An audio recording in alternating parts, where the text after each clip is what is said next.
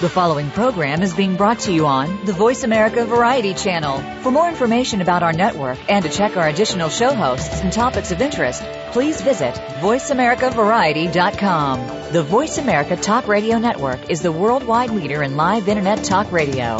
Visit voiceamerica.com. The views and ideas expressed on the following program are strictly those of the host or guests and do not necessarily reflect the views and ideas held by the Voice America Talk Radio Network, its staff, and management.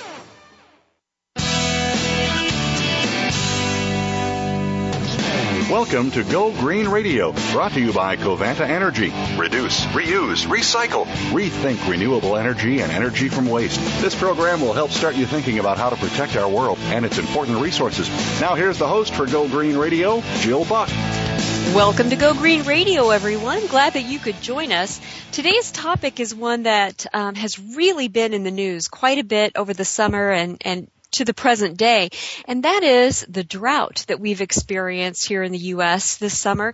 It's been extensive, it's been intense, and we're going to be joined today by a guest who is looking at a variety of issues when it comes to water-related climate changes throughout the country, and in particular, what state governments can do to become more drought resilient if these events take place more regularly and more intensely over the coming decades. What can we do to be ready for that? And our guest today is Steve Fleishley. He is the Director of Water and Climate for the Natural Resources Defense Council, and we're so glad that you could join us today, Steve. Welcome to Go Green Radio. Thanks so much, Jill. Thanks for having me.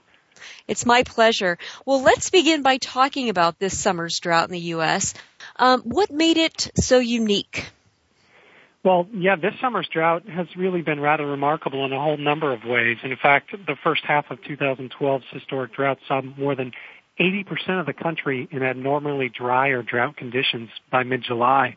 And it served up the largest drought declaration in the U.S. in over 50 years. And the National Climate Data Center, the government body that's charged with keeping track of weather data, announced that 55% of the contiguous U.S. was in a state of moderate to extreme drought at the end of June of this year. And the U.S. Department of Agriculture reports that almost half of the entire nation's counties have been declared drought disaster areas because of the drought. And we can't just think about the drought. We've got to think about the record-breaking heat as well that contributed to that and the kind of spikes we've seen around the country this summer. And the hottest January to June ever recorded in the continental U.S., and the 12 consecutive months between July 2011 and June 2012 were the warmest 12 months on record. And more than 22,000 daily high-temperature records were tied or broken this last year. So there are really significant ramifications from this drought this year. It is really a remarkable situation. You know, and let's talk about some of those ramifications. When we were seeing the drought covered on the news, a lot of times it was accompanied by images of withering crops. That was sort of the big story. Talk about there's quite a wide variety of ramifications of damaged crops due to a drought. So talk about some of the upshot of those withered crops that we were seeing in the media. Yeah, well, there's no question that the changes in climate, precipitation, and water availability have grave implications for agricultural production. Drought can spark changes in crop yield, variations in plant tolerance, the prevalence of crop disease, weeds, insects, and pests, and ultimately drive up the price of food. And drought threatens our water and food supplies and is driving up the cost of everything from corn to milk, and it will over the coming year, really.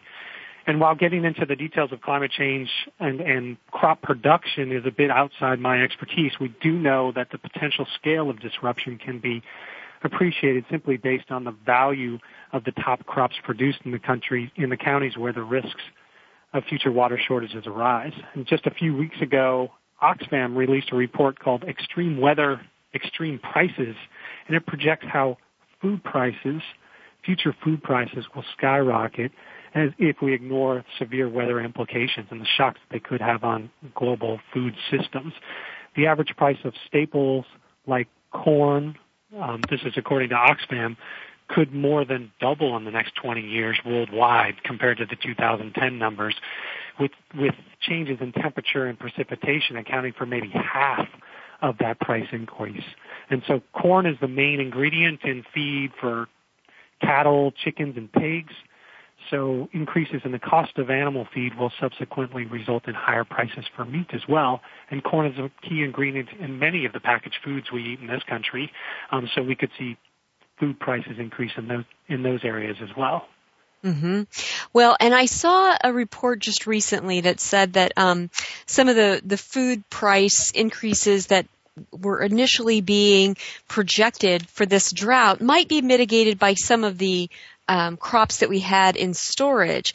But if this becomes a perpetual, summer over summer situation, we aren't going to have those stores, correct? I mean, well, that's exactly right. And sometimes the cost implications aren't felt for maybe a year in the system, so we might not see food prices rise until next summer, but it could be from this summer's drought. Right. There's a long-term impact. And speaking of that long-term impact, a lot of people don't realize that a drought doesn't just hurt the crops that we're growing in the soil, but it hurts the soil as well. And, topsoil is sort of a living ecosystem. It's not just dirt. Can you talk about the long-term harm that drought conditions or sustained drought conditions could have on our nation's topsoil and why that matters so much? Yeah, well, as you've noted, topsoil is really a critical component of our ecosystem, and it's really that top 8 inches or so. That's where all the nutrients are for plants, for our food to grow. And we saw enormous impacts on topsoil back in the Dust Bowl era from the 1930s, and farmers watched as hot, dry winds blew across their fields and withered their crops. Fortunately, we've learned a lot from that situation, and the U.S. Department of Agriculture set up the Soil Conservation Service, which is now the Natural Resource Conservation Service, and they developed programs to help farmers adopt practices that would hold soil in place so we don't lose that critical topsoil. They taught farmers about things like tree stands and terraces and using fences to reduce losses from winds. Then in the 1980s, the Federal Farm Bill established a program, a series of conservation compliance measures to help farmers where in exchange for financial support from the federal government, farmers agreed to undertake certain conservation measures to protect their land from eroding. And so a lot of those things are in place now, and today practices like no-till farming, cover crops, crop diversity are becoming more common. And by taking those steps, we can protect the topsoil, and even when we have these types of drought conditions, we can, the good topsoil holds water better, and we can use that to sustain our crops. And as Hugh Hammond Bennett, who was the original director of the Soil Conservation Service, said more than 75 years ago, by taking care of the land will take care of us. And so we really need to make that connection with topsoil and how it benefits all of us. Yeah, and I think that that's something that, it's not a sexy topic. It doesn't get a lot of headlines or anything like that. But, I mean, as you mentioned early on, our plants, our crops are only nutritious if they gain that nutrition from the topsoil. And so if we don't take care of that, then it really the nutritional value of what we grow in the dirt will be diminished tremendously. And I think that's really something that we need to double down on as we look at these extended periods of dry and drought-like weather. Besides the impact on agribusiness, which was really front burner news when the drought hit, droughts impact a lot of other businesses as well. And there are some businesses that rely on water transportation to move their goods. And I know that they were impacted by the drought this year as well. So I'd love for you to talk about some of those scenarios. Yeah, that's exactly right. It's not just agriculture that's impacted. And this year we did see major problems on places like the Mississippi River, where harbors had to shut down and barges ran aground basically because there wasn't enough flow in the river to support that river traffic, that river commerce. Just this week, in fact, a lock on the river near St. Louis had to be shut down for emergency repairs. 60 vessels and 40 barges were left stranded because of that. And Our transportation corridors like the Mississippi River are so vital to our country's economy. They carry so much of our goods and services. And in addition to transportation, the number one user of water in the United States is power plants. And so if there isn't sufficient water in many of these waterways, our power system could be at risk. They take that water in, they use it for cooling water purposes, and spit it back out. And some of the largest power plants in the U.S. can use 2 billion gallons of water a day. And if they don't have access to that water, they're at jeopardy of reduced power output. What kind of power plants are you talking about? I know that a lot of people would say, well, okay, I get why a drought could impact hydropower, but talk about some of the ways that other power plants, other types of energy production use this cooling water. How does that work? Yeah, so the big power plants in the country, the nuclear power plants, the coal-burning power plants, the natural gas-fired power plants, almost half of them use surface water for cooling purposes, and they use what's called once-through cooling. And so they suck in the water, they use it to cool down their condensers and recondense the water in their steam turbines, and then they spit that water, superheated, back out into the environment, into those waterways. And the challenge is if they're sucking in that water, and again, anywhere from several million gallons a day to several billion gallons a day, if the river that they rely on, and many of these are river-based, some are coastal and ocean water-based, but if the river they rely on doesn't have enough flow, they might have to curtail their operations because they can't recondense that water. They can't cool down their systems internally. And also, if the water that flows by is too warm, it won't serve that cooling function. So there's sort of a double whammy there with power plants in the U.S. Mm-hmm. Well, this leads to the next question I have because, it's pretty evident why farmers would be concerned with drought. Now we're talking about those who rely on river water transportation to move their goods for their businesses and power plants and why they would be concerned with drought conditions. But let's talk about all the different ways that everyday people who are not farmers or do not have a business connection to water transportation, how does a large-scale drought impact their daily lives? And let's cover a wide range of scenarios. Well, as you've already alluded to, the price of food will be one way that a drought impacts just the average person. They're going to see increased food prices, which, in this economy is the last thing people really need to see.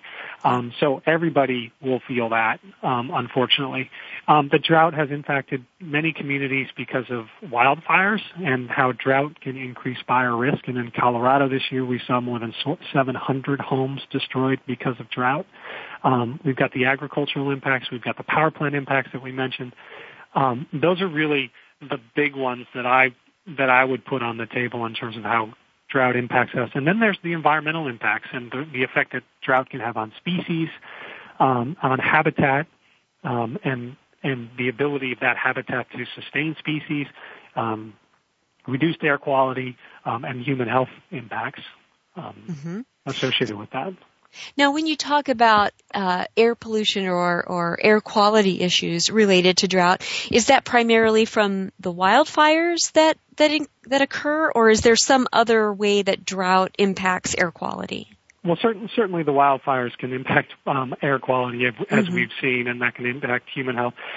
Where there's increased dry winds and particulate matter that's stirred up because of that, you can have particulate matter in the air and lung problems associated with that as well. I see. Well, I'm going to encourage folks to take a look at the Natural Resources Defense Council website while we're on break. Don't close this tab in your web browser. We're going to take a quick commercial break. Open a new tab in your web browser and go to www.nrdc.org. And there you'll find a tab at the top called Issues. And if you click on that, go to Water, then you'll scroll down and see a section called Climate Change, Water, and Risk. And when we come back, we're going to be talking to Steve about a new report that they have created that will help states and help citizens in every state understand where their state is in terms of preparedness for these water-related changes due to climate change that we can expect to see. And we're going to get into the nitty-gritty on that. So don't go away, folks. There's more Go Green Radio right after this.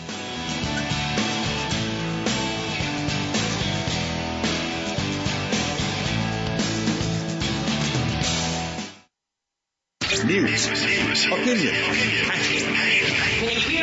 your voice counts. Call toll-free 1-866-472-5787. 1-866-472-5787. VoiceAmerica.com.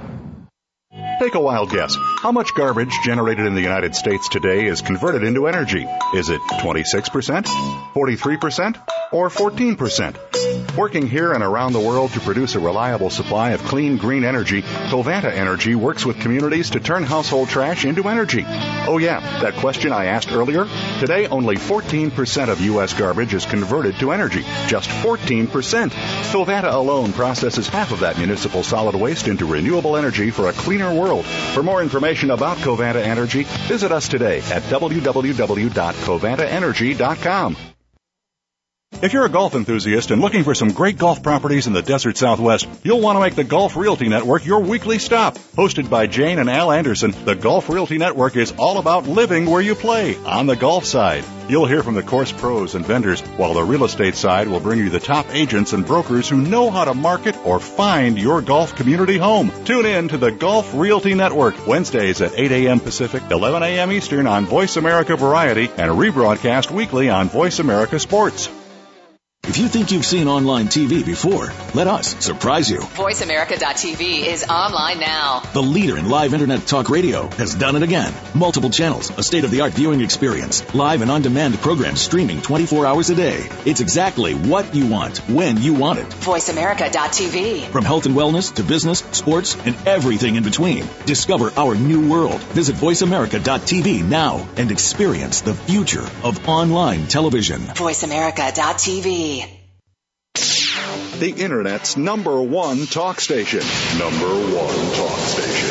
VoiceAmerica.com.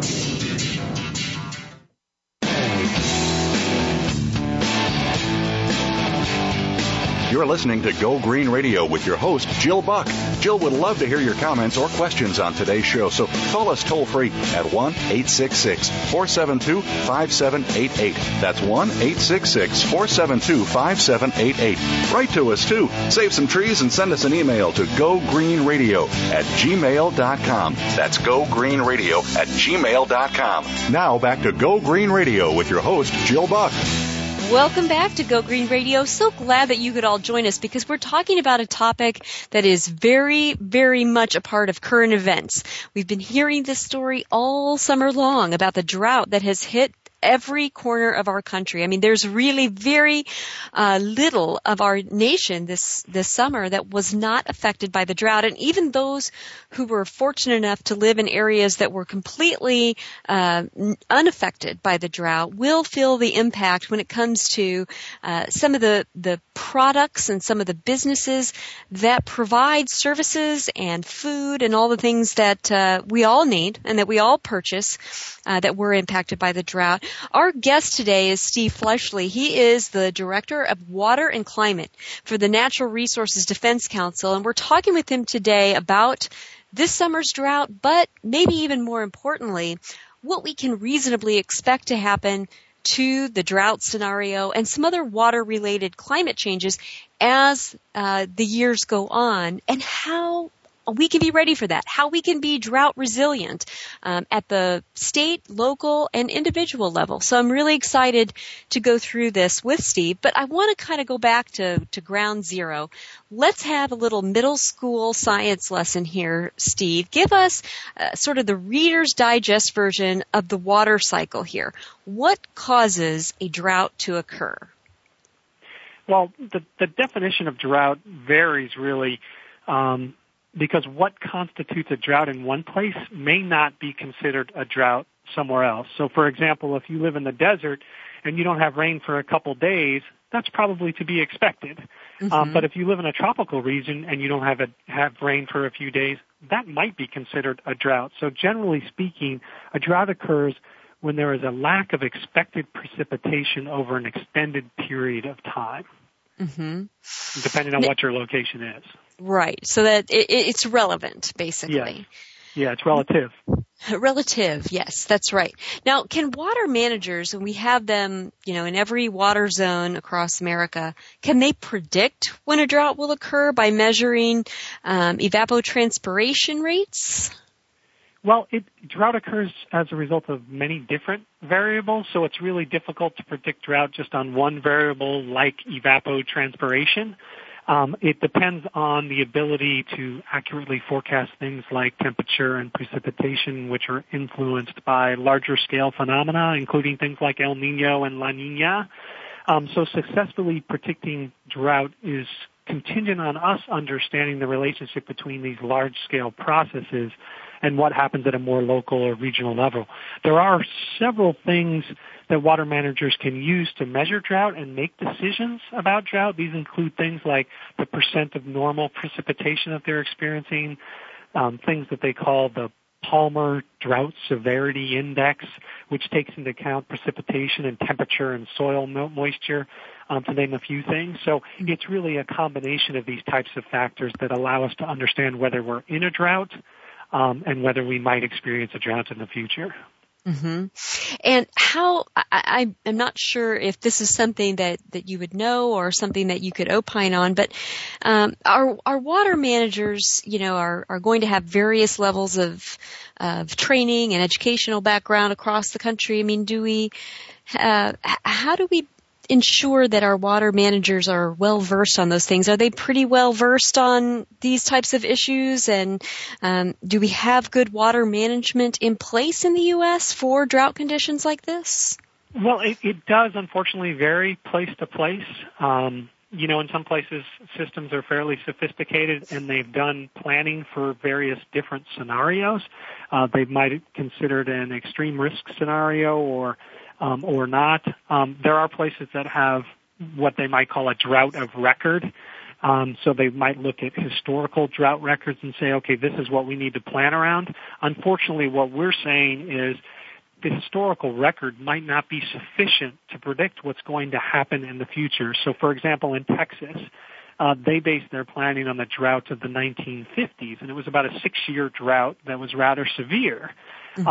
But they say as we look forward, we can plan our water policies around the drought of the 1950s, and they say if climate change does have a significant impact, when we experience a worse drought or when we create a new drought of record, then we can change our policies. And our point in response to that is, well, you might be 5 or 6 years into a horrible drought before you realize that you're in a new drought of record. And so we think it's important for water managers to consider not just the drought of record, but what some of these climate models and projections might show for more extreme drought in the future.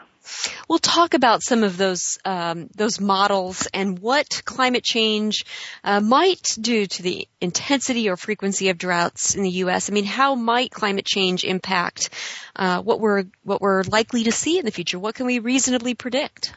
Yeah, well, science tells us that in many parts of the U.S., droughts are likely to become more severe and more frequent over the course of the 21st century because of climate change. And in particular, places like the Southwest could see longer and more severe drought, but also other places, the Southeast in particular, could see some problems. And we did a study about a year and a half ago, and we looked at all counties in the United States, and what we found was more than 1/3 of all counties in the lower 48, about 1,400 counties, could face higher risks of water shortages by mid-century as a result of climate change. A lot of that, again, in the Southwest, but in the Southeast, Florida, Georgia, Alabama, Arkansas, all the way to the Midwest, Nebraska, Kansas, could see more extreme drought conditions and more severe water supply shortage challenges as a result of climate change. And unfortunately, the droughts that we're seeing now, because of this expectation that we might see more severe and extreme drought, this could really be a new normal for us in terms of how our climate operates. Steve, can you spend some time explaining why that's the case? I mean, you know, it's pretty easy to find reports on climate change that conclude that we'll see more snow in some areas and that polar bears will not have homes and fish will die. And what I think sometimes is lacking for the general public is why? How will climate change create more droughts? You know, we hear that climate change might create more hurricanes. So how exactly will climate change create more drought? Right. It's a great question. It's a great question. And drought, as you noted, is not the only potential impact from climate change, you know, vis-a-vis water resources. We could see more frequent and intense storms. And so people hear that and they say, wait, if it's going to rain harder and more intensely, how can we then have drought? And what happens is the energy in the system, because of the higher temperatures, allows more water to be held in the air. And so when it's held there, you can experience drought. But when it releases, it's going to be more intense because of that increased energy.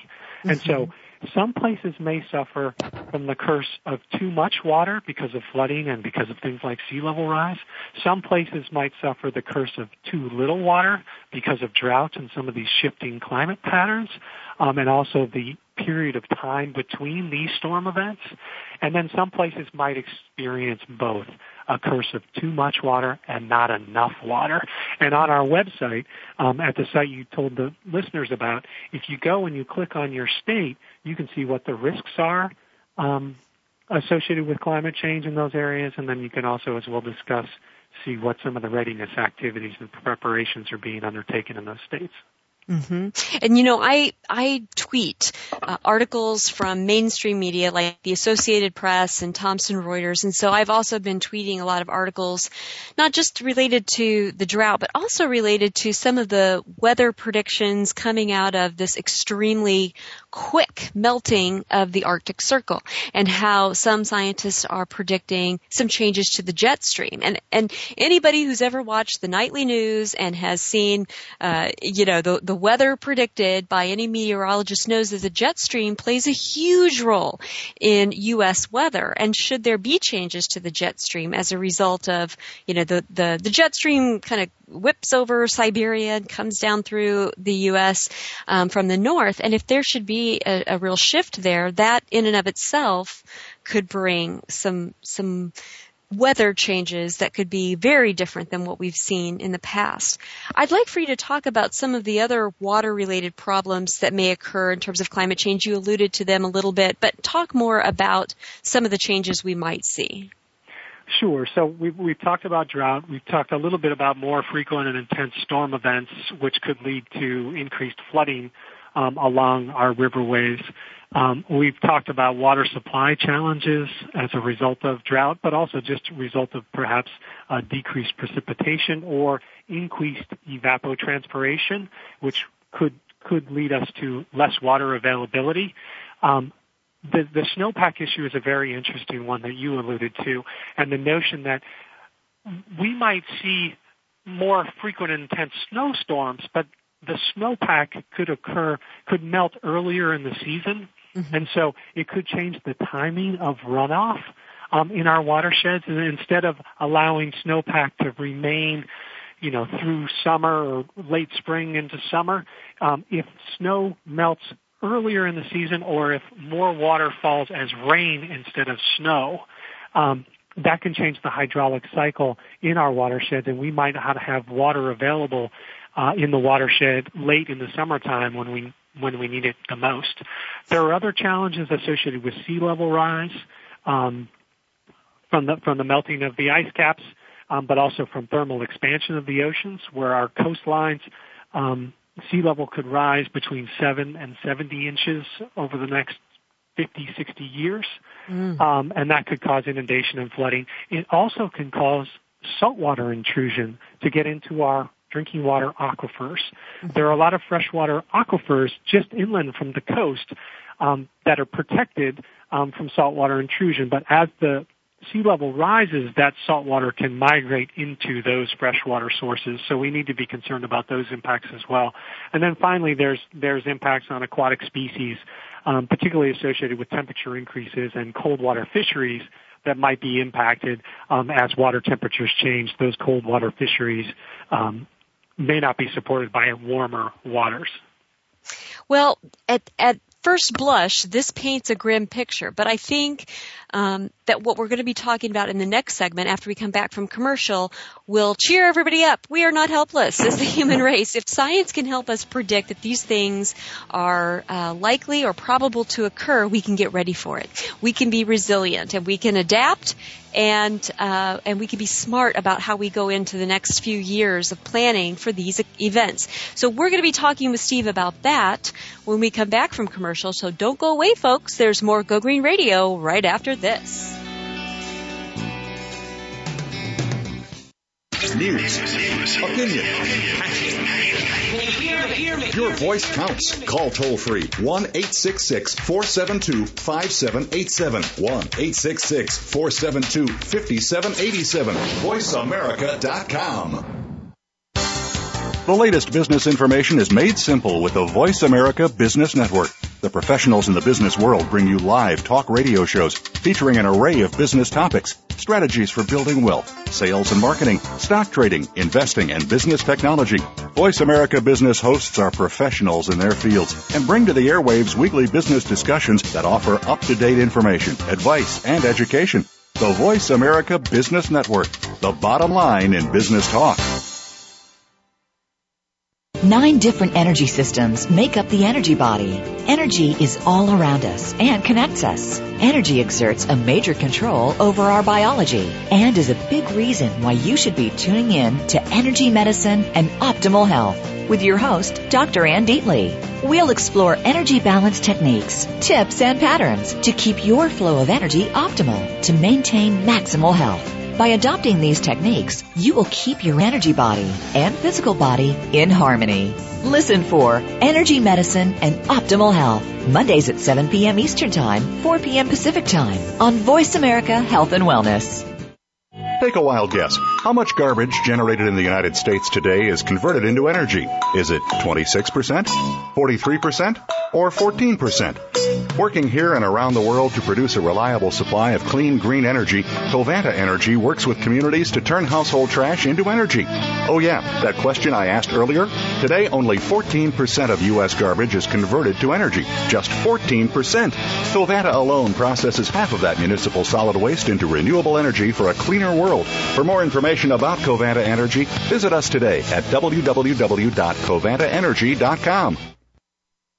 Stimulating talk gets those synapses in the brain firing really fast. All the time. The #1 Internet talk station where your opinion counts. VoiceAmerica.com.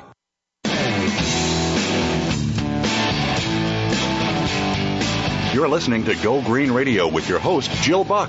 Jill would love to hear your comments or questions on today's show, so call us toll-free at 1-866-472-5788. That's 1-866-472-5788. Write to us, too. Save some trees and send us an email to gogreenradio@gmail.com. That's gogreenradio@gmail.com. Now back to Go Green Radio with your host, Jill Buck. Welcome back to Go Green Radio. If you're just tuning in, we're talking about this year's drought in the U.S., some of the human impacts and some of the ramifications of that drought. But moreover, we've been talking about how climate change may actually increase the likelihood, the intensity, the frequency of droughts in the future. We're going to be spending the next segment talking about how we can get ready for that and some of the things that government can do and individuals can do to get ready and be more resilient for these droughts so that we don't feel helpless, that we continue to thrive even under these difficult conditions. Sometimes when I go around the country and I speak on things like reducing greenhouse gas emissions and other things that will help perhaps mitigate climate change, Steve, I hear from the most fatalistic folks and they say, hey, you know, we've already passed the tipping point. Climate change is happening. all these mitigation strategies are not going to help us. We are already experiencing climate change. But I want to ask you, do you think that it's too late to arrest the progression of climate change? Should we still be working on mitigation strategy? Or is it just time to accept the inevitable and start focusing on adaptations? That's a great question, and I absolutely believe we still need to focus on both. We have to focus on both. We must reduce our carbon pollution and our contribution to this problem, and we can do that. At the same time, we must prepare for those worst effects of climate change that we maybe can't reduce by reducing our carbon pollution. And so we should focus on reduction of pollution, carbon pollution in particular, and we should focus on adapting and preparing. And a lot of the strategies that we'll talk about related to preparedness activities and adapting to climate change, a lot of them are really no-regret strategies. They provide benefits for us no matter what happens in the future. So they're just good common sense measures that we should be undertaking anyway. What do you mean by no-regret strategies? Well, so the projections about climate change and its impact, there is some variability in projections in terms of things like sea level rise, in terms of things like increased storm events and precipitation and flooding and drought. And if we undertake certain measures like water use efficiency, if we implement things like green infrastructure and the capture of rainwater and reusing that water, reusing wastewater, there's no downside to doing that sort of thing. If we are able to prevent the worst impacts of climate change by reducing carbon pollution, doing these other things to help prepare for the worst effects of climate change will still benefit us economically, still benefit us environmentally, still be good things for us to be undertaking. Mm-hmm. I gotcha. Well, let's talk about the recent report that the NRDC has released. It profiles the extent to which U.S. states are prepared to deal with water-related impacts of climate change. And I'd like to, before we dive into the findings, I'd like to know what exactly you evaluated for this study and what was the process for gathering the data? Sure. Well, it took us a whole year to do this study. Myself and one of my staff worked on it quite extensively. And what we did was we looked and we said, okay, we've got 50 states, and what are they doing to prepare for climate change, in particular with relation to water and the possible impacts of climate change to our water resources. And so what we did is we looked at every state. We did an in-depth analysis of every water plan at the state level in all 50 states. And we looked cross-agency, but it had to be at a state level. And we said, what is the state doing and how are they talking about climate change and water? Are they making a connection at all between the two? And are they planning for the impacts that climate change could have on our water resources? So we compiled all that information, and then we lay it all out, and we basically ranked the states based on, relatively speaking, who's doing the most and who's just not doing anything. Even the best states have more that they can do, but we wanted to make this relative comparison so people could understand, yes, there are some states that are doing more than others and are doing a better job in considering climate change in their water-related planning documents. Okay. And since the recent drought is still very much on people's minds, what are some of the best examples of states that you would deem to be drought resilient? How can a state prepare well to thrive under drought conditions? Well, so our analysis really looked well beyond drought. It looked at all the water-related impacts. But in terms of the states where we would have said, okay, this is good in terms of drought preparedness, they would have, one, understood and assessed the implications that climate change would have on drought in the state, as opposed to, for example, the Texas example that I gave, where they're simply ignoring those impacts and saying we're going to plan around the 1950s drought. So they would look at and say, okay, is climate change expected to make the drought situation worse? And if so, what steps can we take to address those? And some of those steps would be, in particular, water use efficiency. How can we use water more effectively? How can we conserve water so we don't have to use it? How can we reuse water that's already been used? How can we recycle water, basically? And so we looked across the board on that sort of criteria. And California and Colorado are probably two good examples of states that have looked at drought and climate change and how they might prepare. Now, Colorado has a long way to go on a number of the other categories, but that's one area where they had at least considered climate change and its impact on water availability. Mm-hmm. And when you speak of some of these, states that are a little bit relatively further out in front on their planning, when it comes to drought planning, do they have programs in place that sort of, I don't want to say ration water, but spend a good deal of time, whether they're in a drought year or not, on water efficiency and water conservation? Or are there plans something that get tripped into action once a drought occurs? Yeah, it's a great question. There are some where they will just have conservation goals regardless of whether there's a drought in effect or not. And we've seen in California that I'm sure many of your listeners are familiar with, switching over to low-flow toilets and low-flow shower heads. Those sorts of things are just good practices that California has undertaken, regardless of whether there's a drought or not. We're seeing movement towards xeriscaping and more natural landscaping. Las Vegas, not a state, and the state of Nevada did poorly in our report, but Las Vegas has spent an enormous amount of money paying people to convert their lawns from green lawns to a xeriscape system, to more natural, drought-resistant desert plants, and even AstroTurf in many places. They spent over $100 million to convert lawns there. And so that's a drought-resistant strategy that you don't have to be in a drought to benefit from. And that's the type of thinking we like to see. But then there are some triggers in some of these places where if water supplies get to a certain level, it might trigger additional activities and curtailment of use. And that's a good backstop measure, but you got to have these other ones in place, sort of as a matter of course, right, to save water. Absolutely. Kind of just, becomes a state of living, a culture of conservation. What are some of the most troubling shortcomings in states that you've observed? Which states are lagging behind, and which ones kind of really catch your attention as, whoa boy, they are grossly unprepared for what we can see is going to be a tough future? Yeah, well, there's about 12 states that we found that were really lacking in their planning, and there were, 6 states that hadn't done anything in terms of the carbon pollution reduction strategies or the preparation or adaptation for climate impacts.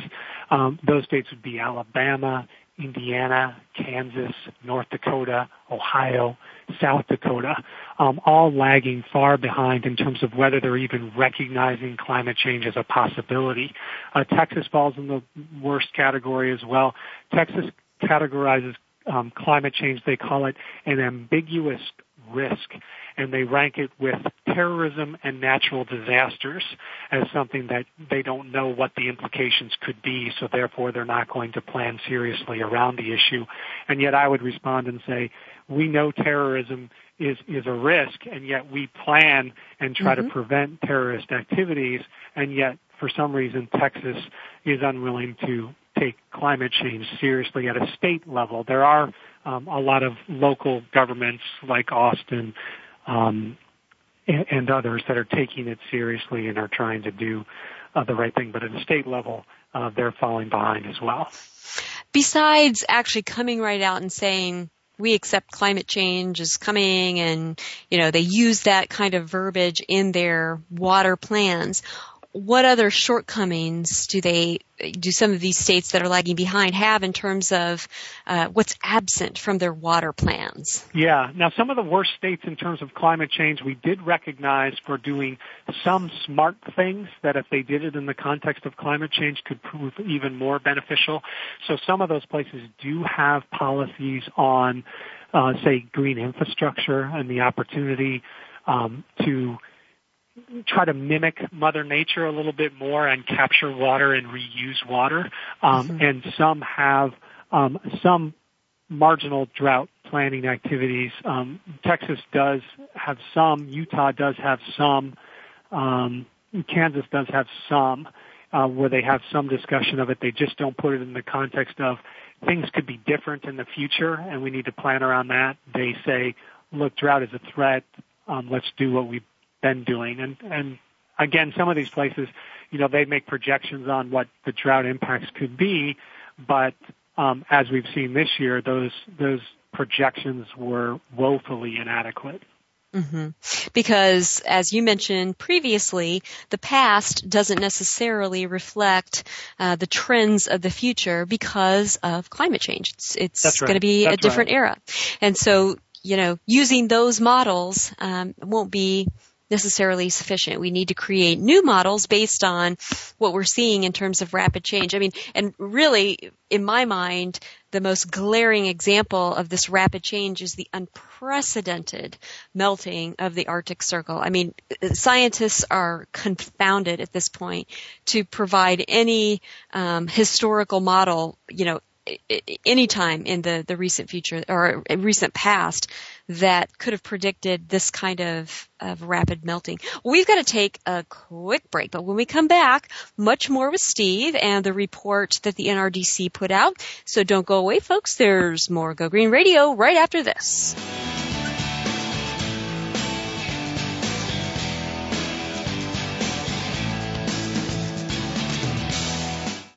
Talk, talk, talk. That's all we do is talk. If you'd like to talk, call us toll-free right now at 1-866-472-5787. 1-866-472-5787. That's it. VoiceAmerica.com. Take a wild guess. How much garbage generated in the United States today is converted into energy? Is it 26%, 43%, or 14%? Working here and around the world to produce a reliable supply of clean, green energy, Covanta Energy works with communities to turn household trash into energy. Oh yeah, that question I asked earlier? Today, only 14% of U.S. garbage is converted to energy. Just 14%. Covanta alone processes half of that municipal solid waste into renewable energy for a cleaner world. For more information about Covanta Energy, visit us today at www.covantaenergy.com. These days, everyone is looking for information on staying young, healthy, and fit. The Voice America Health and Wellness Network is here to help you on your quest to better health and a better you. We talk about everything from diet, fitness, and aging to substance abuse, personal growth, mental health, and much more. Learn from our experts who cover health and wellness from traditional and holistic perspectives. Tune in to the Voice America Health and Wellness Network. Healthy living starts here. Streaming live, the leader in Internet talk radio, VoiceAmerica.com.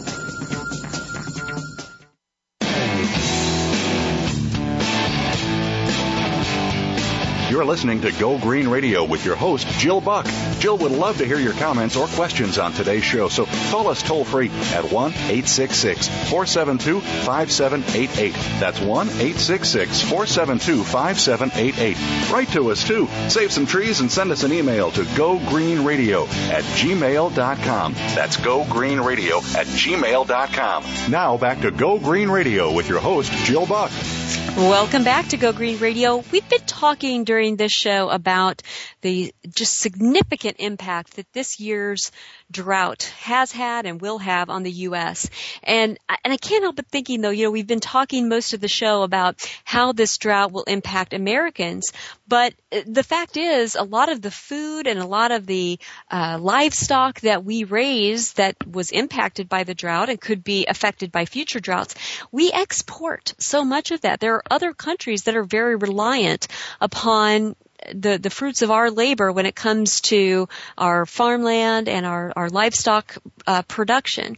And, we have to be thinking about that as well. I mean, there's enough global conflict, I think we can all agree there, already going on. But when people are hungry, people are thirsty, when people can't get good nutrition, that certainly doesn't improve international relations at all. And so, I think it's really important for us to think about the small scale ramifications on local areas when they are experiencing a drought, but we've also got to think about the large scale sort of macro level implications of water related changes when the climate changes around us and how we can prepare for that so that we can hopefully mitigate the worst impacts and continue to thrive as a human race when it comes to some of the things that we have to survive, like water and food. Well, Steve, we've been talking about the Natural Resources Defense Council report that rates states' preparedness for water-related climate change. And I'm just wondering, if our listeners get out on your website, nrdc.org, and they find that their state is lagging behind when it comes to preparedness, what can they do? Yeah, there's certainly a lot of things they can do, and I think the most important thing is to get engaged. And talk to your state officials in particular and say, why is our state lagging behind? Why is the state government not taking this issue more seriously by analyzing the threats and developing a plan to address those threats? So I would say that's probably the first thing that folks can do is to speak out and raise this issue with elected officials. They can also do things right in their local community, and I think that's another really important issue is, climate change is going to be felt most profoundly at a local level, and people can take actions to help, from reducing their carbon pollution and their emissions to helping conserve water, promoting green infrastructure in local communities, and really encouraging their local officials to take action and getting together with their neighbors to ensure the local communities are protecting themselves from these threats. Well, you mentioned a few cities in the previous segment that have done a great job of addressing this issue of climate change, how their local area might be impacted by it. Can you give us a few case studies? Talk about some of the outstanding city governments across America that, with or without the support of their state government and water planning agencies, they're doing their job well. Yeah, so in addition to the state analysis that we did prior to that, we did an analysis of cities across the United States and how they might be preparing for the climate-related impacts, the water-related impacts of climate change. We looked at a dozen cities. The reason we chose a dozen, unfortunately, was because that was about as many cities as we could find that were actually taking really strong measures or meaningful steps to plan for these water-related impacts. And those are on that same website page where people can click on there and they can see their local cities or nearby cities and what they might be doing. Some examples of the best performing, and this is, again, all relatively speaking. All of these could do more. But Chicago has done a laudable job. New York City, Norfolk, Virginia, which is going to suffer enormous problems associated with sea level rise, has been taking this issue very seriously. Seattle, Washington has done a really good job of looking at the water-related impacts of climate change. And Seattle is really sort of one of the best programs in terms of water use efficiency around the country. And so they really deserve applause for that. They've adopted a long-term water-saving goal many years ago, and they've really significantly invested in water efficiency, and they've integrated their work across many areas that we look at in terms of whether things are being undertaken in a serious manner. They're looking at customer incentives, consumer education, pricing policies to make sure that water is priced adequately. They're looking at codes and standards for how utilities operate, how efficient we are in our use of water. So they stand out as a really good example. In addition, City of Los Angeles and New York City have really shown impressive reductions in water consumption over the last couple of years. And again, not necessarily related to climate change, but really undertaking meaningful measures on water efficiency. San Antonio and Austin deserve recognition for supporting water efficiency research and trying to understand the science behind how we can use water more effectively. Oakland, the East Bay Municipal Water District, San Antonio, Denver, Las Vegas, and Tampa all deserve credit on the research side as well. I'd be interested in hearing about a non-coastal city like Chicago. What have they done? Let's talk about a heartland city. What have they done to stand out? Yeah, so Chicago has a planning process to address climate change broadly, and they look at it and say, okay, what are the impacts on our city from climate change, from temperature-related impacts and the human health effects of more hot weather days where the elderly might be at risk, to, okay, what are the water-related impacts? Now, Chicago does have the Great Lakes, and so they're in a little bit better situation than some of these other locations. And that's good news. But in terms of looking at flooding, increased rain events, storm events, they take that stuff into consideration and say, okay, are we going to face any threats in this vein? They look at increased annual precipitation, more frequent storms, and flooding. And those are sort of the three areas where they've done a risk assessment and said, okay, those are the areas we need to plan around, we need to think about. And in particular, Chicago has done a good job on green infrastructure. They could do more. Philadelphia is probably the best city in the country on green infrastructure deployment. And that's, again, the idea of mimicking Mother Nature, trying to capture this rainwater, and instead of allowing it to create flooding problems, using it as a resource. And so things like green roofs, rain gardens, rain barrels, Chicago is showing leadership on that issue. We have just about a minute and a half left. Let's talk for a minute about rural America. For those who aren't farmers, but just like living out in the country, they don't have a highly centralized government planning capacity and an urban government structure. What can rural Americans do to prepare for water-related climate change? Yeah, and you're right. There might not be the same structure, but certainly there are community organizations and groups that gather in those rural communities. There might be the collective of the farmers that gather, but there is some sort of structure typically in these areas, and they can get together in the same manner that a municipal government would get together and say, look, what threats are we facing? Is it going to be a water supply shortage challenge that we face? Is it going to be a flooding challenge that we face?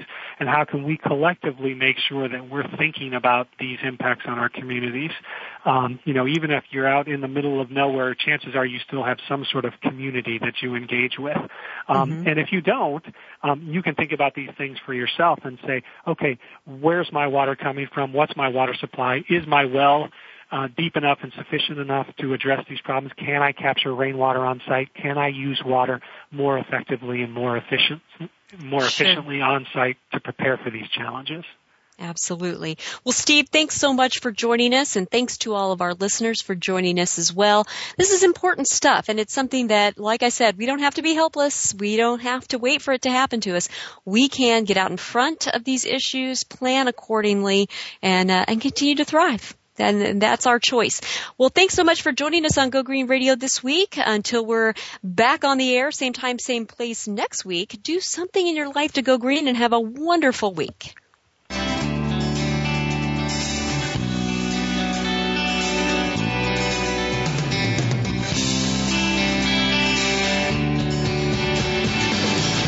Did you get some terrific ideas from today's show? Please join us for more next Friday at 9 a.m. Pacific Time, noon Eastern Time. It's Go Green Radio with Jill Buck here on Voice America. Go Green Radio is proudly sponsored by Covanta Energy, a leader in providing renewable energy solutions for a cleaner world. Visit www.covantaenergy.com for more information. We'll see you here next week.